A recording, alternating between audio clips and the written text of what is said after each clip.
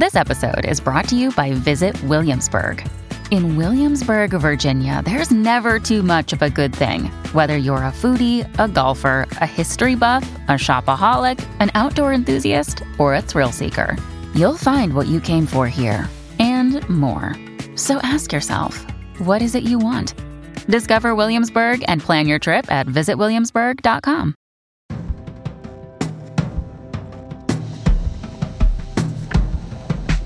Welcome to Screen Talk, everybody. I'm Ann Thompson, editor-at-large at IndieWire, and as always, joined by Ryan Latanzio, who runs all things news, managing, editing, all sorts of stuff out of New York.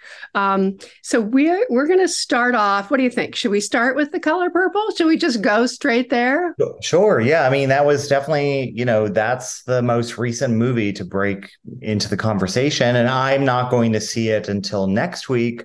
But Anne, I know you saw it. So let's I forgot you didn't see it.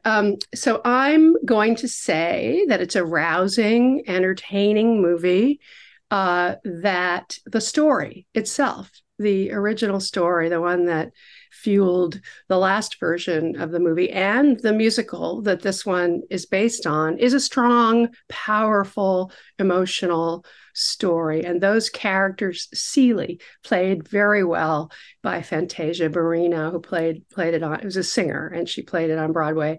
And then you have the character Sophia. And again, Danielle Brooks plays the part that was played by Oprah Winfrey. And back in 1996, she actually got nominated for that. There were 3 acting nominations back in 1986, and I'm not sure they're going to repeat that feat this time against all the competition. But the question of whether it holds up is interesting as a musical. I wasn't enthralled by all the big musical numbers that keep coming forward. That wasn't what sold me. What sold me was the story. And it's a very good, strong, emotional story. I saw the musical on Broadway back in 2017 with a totally different cast who are not any of these people. In this film, which is based on the Alice Walker novel, which Steven Spielberg previously tackled in 1985 with his movie that got 11 Oscar nominations and won none of them, which remains, I believe, a kind of record. Well, I think The Irishman is in there with 10. It's close. Yeah. We've got Fantasia as Celie, Taraji P. Henson as Shug, which was played by Mark Avery in the previous one. But the breakout of the movie seems to be Danielle Brooks as Sophia, who got a Tony nomination for what was her Broadway debut in the musical. And, she had a long run on TV in Orange is the New Black, and she now seems, based on the reactions, to be the sort of real breakout winner of this movie. Because she elicits emotion. And some people were bugging me. They were, why didn't you put in Taraji P. Henson? This is on Twitter, my tweet. And I said, it's Taraji P. Henson is fabulous. I mean, she's supporting Celie. She plays a very valuable role, and she's very entertaining and fun to watch. But she doesn't have that depth of emotion that Sophia has. And having not seen Domingo is very good, by the way, as Mr. He's very good. Which was Danny Glover in the Spielberg movie, who's a very detestable, unlikable character. And yet you're certainly by the end, you're oddly rooting for him. He's a terrible character, and yet you understand that this is the cycle, that the pain and the trauma and the bad parenting just gets passed on and on and on. I don't remember the music in the stage version wasn't particularly memorable, and that was a criticism of the show when it played for many years. And so I feel like that's got to apply to the movie as well, right? Well, you have these big musical numbers. It actually starts off very well. I like the way it started. It's more naturalistic. It's just 2 characters up on a tree branch, singing to each other. What you have, though, are these enormous tableaus that just sort of sit there. They don't really come to life. At least I don't think they do. There's another musical that I would like to suggest may be more effective as a musical, but we're not allowed to talk about it yet. One of the year-end movies. Yeah, we cannot speak about Wonka, which we have both seen, but it is under strict embargo. We cannot even address it. And I'm sure we both have many thoughts about it that we will. I think that the social embargo on this one is Tuesday of next week. So, yeah. So we'll talk about it on the next podcast. I saw a movie last night that I had heard good things about, which is Matteo Garrone's Io Capitano, which is the Italian entry for the Oscar. And it's a rather extraordinary movie that follows two Sudanese teenagers, they're 16, from Darfur. And if you look at the map of Africa, Darfur is way the hell over on the west coast of Africa. And they have to go all the way up through the desert and all the way up to Libya, to Tripoli, to get into a boat to take them over to Sicily. And this journey is harrowing and also oddly beautiful because it goes through extraordinary terrain. And they go through extraordinarily difficult, traumatic stuff. I mean, they almost get killed, both of them. So it's a good movie. I highly recommend it. It isn't, I mean, I don't want people to think, oh, it's just another migrant journey, because it's more than that. Yeah, well, it played at Venice when I was there and I didn't see it. And perhaps it's because I sort of had that feeling. But where do you feel like it could possibly end up in the international feature rate? The short list is 15 films, right? So in December, there will be an announcement of the shortlist, and all the different voters are going through and showing up and watching all these films. To their credit, I have to say, it's a lot of work. So I'm not worried about that. Whether it makes the final five, I think it has the right stuff to do that. But again, I did a story about Teacher's Lounge, which is the German entry, The Teacher's Lounge, which is a very strong movie that won all the German film awards and beat out a lot of strong competition to be submitted, kind of broke out of Berlin last year. And Sony Pictures Classics picked it up. And there's, of course, The Zone of Interest, which no one is going to beat, I don't think. It's the UK entry in German. And then there's Society of the Snow, the J.A. Bayona movie, which I think is really good, about the Uruguayan rugby team stranded in the mountains. So, there's a lot. I mean, the Bayona Film Society of the Snow, I saw out of Venice, and I've got some writing to do about that one next week.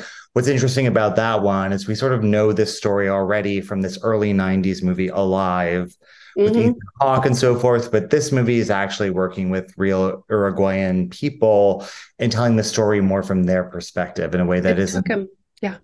It took him a long time to get made because of that, because he insisted on doing it in Spanish, Uruguayan Spanish. And that one is opening next Friday, but then it's going to be on Netflix in January. And it's definitely one that I would say a theatrical experience lends to, rather than watching it at home. I mean, there's really, he's the director of The Impossible. We know what he's capable of, but there's a lot of incredible special effects scenes just involving this plane crash and just the struggle for survival that the remaining people have that I think are really worth seeing on a big screen. We were talking about the movies that we hope that people might pull out of their screener piles and sort of revisit, possibly over the holiday, as the studios have sent out many of these to everyone at this point. And one of them I was thinking about was the Icelandic entry, Godland. I still have to see that. Pálmason, which is super great. It sort of evokes a Herzog Aguirre Wrath of God kind of story about a Danish Lutheran priest in Iceland whose faith is tested. And the filmmaking is just really impressive. And I don't know that that's going to get to the final five, but it's one that I would encourage many people to see, because it's now streaming on Criterion Channel, so it is available. Yeah, I made some notes about some things all right. So on Netflix now is The Killer, which is the David Fincher movie with Michael Fassbender, which is a must see. I mean, it's just so beautifully made. It is so precise and so extraordinarily controlled. I think it's one of my favorite David Fincher movies. He's tracking an assassin who is on a vengeful course of action. And then you have also on Netflix American Symphony from Matt Heineman, who's one of our best documentary filmmakers.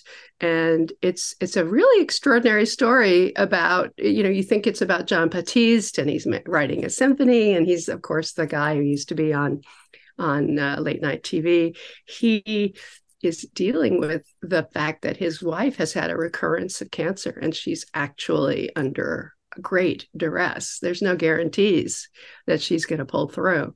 And so this is a very fraught, dramatic situation that Heineman has the skill to just be up close with it. And then the other one that is similar in a way is The Eternal Memory.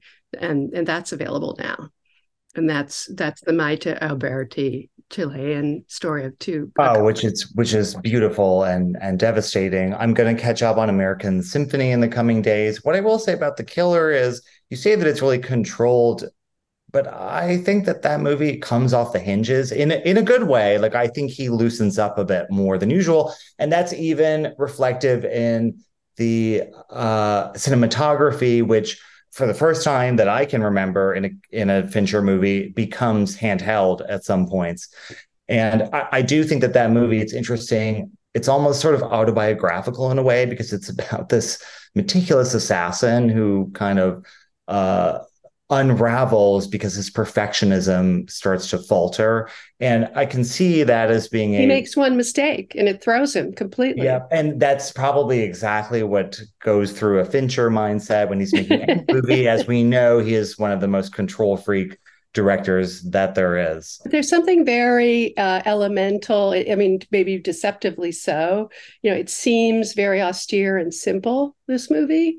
And there's something about it that I find super cool. It is it's so fun to watch because it's so beautiful. He's one of those directors, like with Ridley Scott. Even though I didn't love Napoleon the way you did, you go and you sit down in the theater and you know that you are in the hands of a master. Yeah, exactly. Right. And then the other movie that I thought I might check out, I don't know if you saw it, is the Albert Brooks Defending My Life, directed by... Which I haven't, even though I love Defending My Life, the actual Albert Brooks movie, and I'm a huge fan of his. But this is the Rob Reiner directed documentary I'm curious. Played a couple festivals this fall. A couple that I wanted to single out actually started in Sundance, which were the A.V. Rockwell film 1001, starring Taylor, which is fabulous.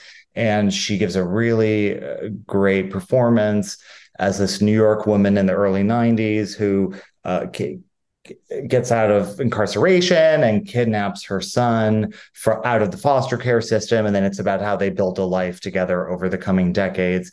It really, she's been in a lot of Tyler Perry movies, and I haven't seen many of those. She's more known as a musician, but it really is an incredible breakout performance. And I know that Focus Features is kind of really pushing that one, as they should. I mean, I think it'll do very well at the Spirit Awards, I would say, and we'll see about that.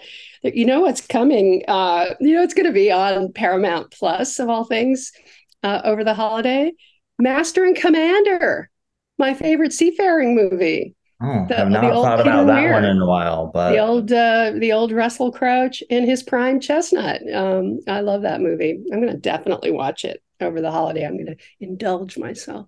Well, one of the movies that we wanted to talk about that I was just revisiting this morning in preparation for this was Love Actually, which is celebrating its 20th anniversary. Unbelievable. And which remains a movie that people constantly revisit, no matter the occasion, but it is a sort of perennial Christmas movie. It is a Christmas movie, and it's set in the lead up to Christmas. It's interesting, like this movie, I didn't see it when it first came out, and it's been sort of shoved down my throat over the years. And I finally did watch it for the first time a few years ago. I'm not super crazy about it, but I understand that enduring appeal comes a lot from the cast, which includes Alan Rickman, Emma Thompson, Laura Linney, Bill Nighy, all of these people. Hugh Grant. And Hugh Grant, of course. And it's also interesting even, that it was, even Liam Neeson. No, I mean there is a panoply of characters that it's almost like the Paul Haggis's Crash of a romantic comedy. It's sort of hard to keep track of everything that's going on. What is your relationship to this movie? Well, I first saw it when it came out, and I thought it's Richard Curtis's first film as a director. That's right. He wrote a lot of things that we love, like Notting Bridget Hill. Jones, Notting Hill. So we think of him as this rom-com auteur, but this was his first. But he's a very gifted writer, and he's someone where I would watch those over and over and over again. Also, there would be something so gratifying about that. Hugh Grant and Julia Roberts, her scene telling him that she's just a girl, wanting to be loved. There's something incredible about that. So I ended up watching it at Christmas with my daughter year after year after year, and it grew on me. There are several different stories interlocking over the course of it that you go back and forth, and they each develop in a different way. But the one with Laura Linney and her workmate, the gorgeous guy in her office, Rodrigo Santoro. Very nice on the eyes, but not my favorite one. But there's a scene with those two that is so terribly shot and lit and executed that it just makes me wince. But it was his first time directing, and he's gotten better since then. And the movie just makes you happy to watch it. It sits well over the years. I agree that the Laura Linney character does get a kind of short shrift in it. And I think she's even addressed that over the years. The moment that I really like involves Emma Thompson. She's married to Alan Rickman in the movie, who's having an affair with his secretary. Or wants to. Yeah. That's right.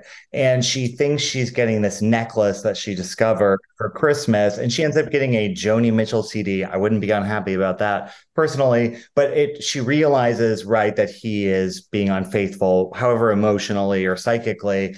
And, she has this sort of breakdown about this gift. And what's interesting about it is that Emma Thompson has said that she really was channeling the moment when she found out that her former partner, Kenneth Branagh, was having an affair with Helena Bonham Carter. So for her, it's like she's really sort of acting something out. It's a great scene. Great scene. And Alan Rickman is really good in it. And Hugh Grant is delicious. I mean, I will watch the whole sequence of him dancing or the scene where he knocks on all the doors and looking for the woman who used to work for him, who he's in love with. These are great sequences.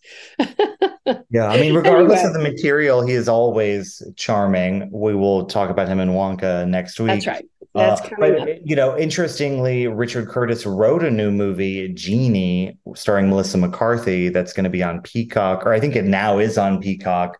It's been horribly reviewed, and he's only directed one movie since Love Actually, which was About Time, which is another one which that I really like. Cult of appreciation around it. Rachel McAdams. Yeah. Another piece of news that broke yesterday was about the fate of the bike riders. New Regency now looking for a new distributor outside of 20th Century Disney, with whom they have had a production deal. They made The Creator together earlier this year, which didn't do super well. Amsterdam was part of that deal. That's right. Also. That's right. Another one that didn't do well. Also another movie that doesn't feel like a Disney movie. It doesn't. These feel like it's like Amsterdam, Bike Riders. These feel like Searchlight movies. But they can't because of legal language in their deal. No, that's right. And they already pushed the date of Bike Riders due to the strike. And so it's not opening this year. So now they're sort of seeking other options for when it could potentially open next year. I'm sure you guys talked about it on the podcast before I came on, but what were your thoughts about the potential of that movie? Bike Riders is a tweener, is my answer. It's a really interesting movie. It's unusual. It's unconventional. It's adapted from a photo book. It doesn't have a conventional narrative structure, but it has these three fabulous actors playing bike riders. I mean, the woman is the girlfriend. Jodie Comer, really good. Austin Butler, very good, and the always fabulous Tom Hardy. I never thought it was a very commercial movie. And I thought that if there was a group of people that would respond really well to it, it would be the Academy actors. And that's still true. So they're looking. I'm curious to see what they discover. I think the people who made the movie feel very strongly that they have an awards movie and that it should be supported as such. And they're looking for that kind of belief. I think Disney's planning to put it out next year and let it go, you know? Yeah, I mean, I think The Bike Riders struggles a little bit in the way that Jeff Nichols movies often does. I mean, it's sort of going for this Easy Rider kind of vibe, but then I honestly, it kind of reminded me more of the David O. Russell movie, The Fighter, in the sense that there's a lot of acting with a capital A that's going on among this ensemble. But I do feel that... And real violence. Yes, and that too. And I do feel like it has potential beyond just being a streaming movie. Whether and how commercial it is, I can't say, but there is real love for this one, and hopefully it, whether Disney or wherever else, I can imagine it will succeed wherever it lands ultimately. Jeff Nichols is a really gifted filmmaker, but he's not necessarily somebody who has his eye on the audience. I don't think he has commercial instincts. I think his instincts are much more interesting. I think he's trying to try different things, and this movie is, you can feel it. It's organic. It has a weird narrative shape that came out of years of development and whatever they found on the set. So it doesn't have the familiar hallmarks of something that an audience could hang on to. No, and it's like you look at his filmography. There's nothing really commercial going on there, even with the sort of sci-fi mainstream play of Midnight Special, but going back to his debut, Take Shelter, which is really interesting and complicated, and something like Mud. He's never really had the... And he discovers actors. He does well with actors. His actors are... what was the name of the young actor in Mud who he discovered? I want to say Ty Sheridan. Is that possible? Ty Sheridan, who was in the Clooney movie a couple years ago. Yeah, that's what's going on there. And we are going to take off and have a good Turkey Day, Ryan. You too. Happy Thanksgiving. We're both off the hook for hosting this year. So hopefully it's a relaxing day for us. I get to make a few dishes and go to a friend's house. I'm so grateful. All right, we'll have a good holiday, and we'll talk next week. Bye-bye.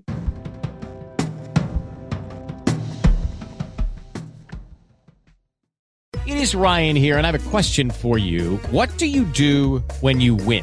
Like, are you a fist pumper, a woohooer, a hand clapper, a high fiver? I kind of like the high five, but if you want to hone in on those winning moves, check out Chumba Casino. At ChumbaCasino.com, choose from hundreds of social casino-style games for your chance to redeem serious cash prizes. There are new game releases weekly, plus free daily bonuses. So don't wait. Start having the most fun ever at ChumbaCasino.com. No purchase necessary. VGW Group. Void where prohibited by law. See terms and conditions. 18+.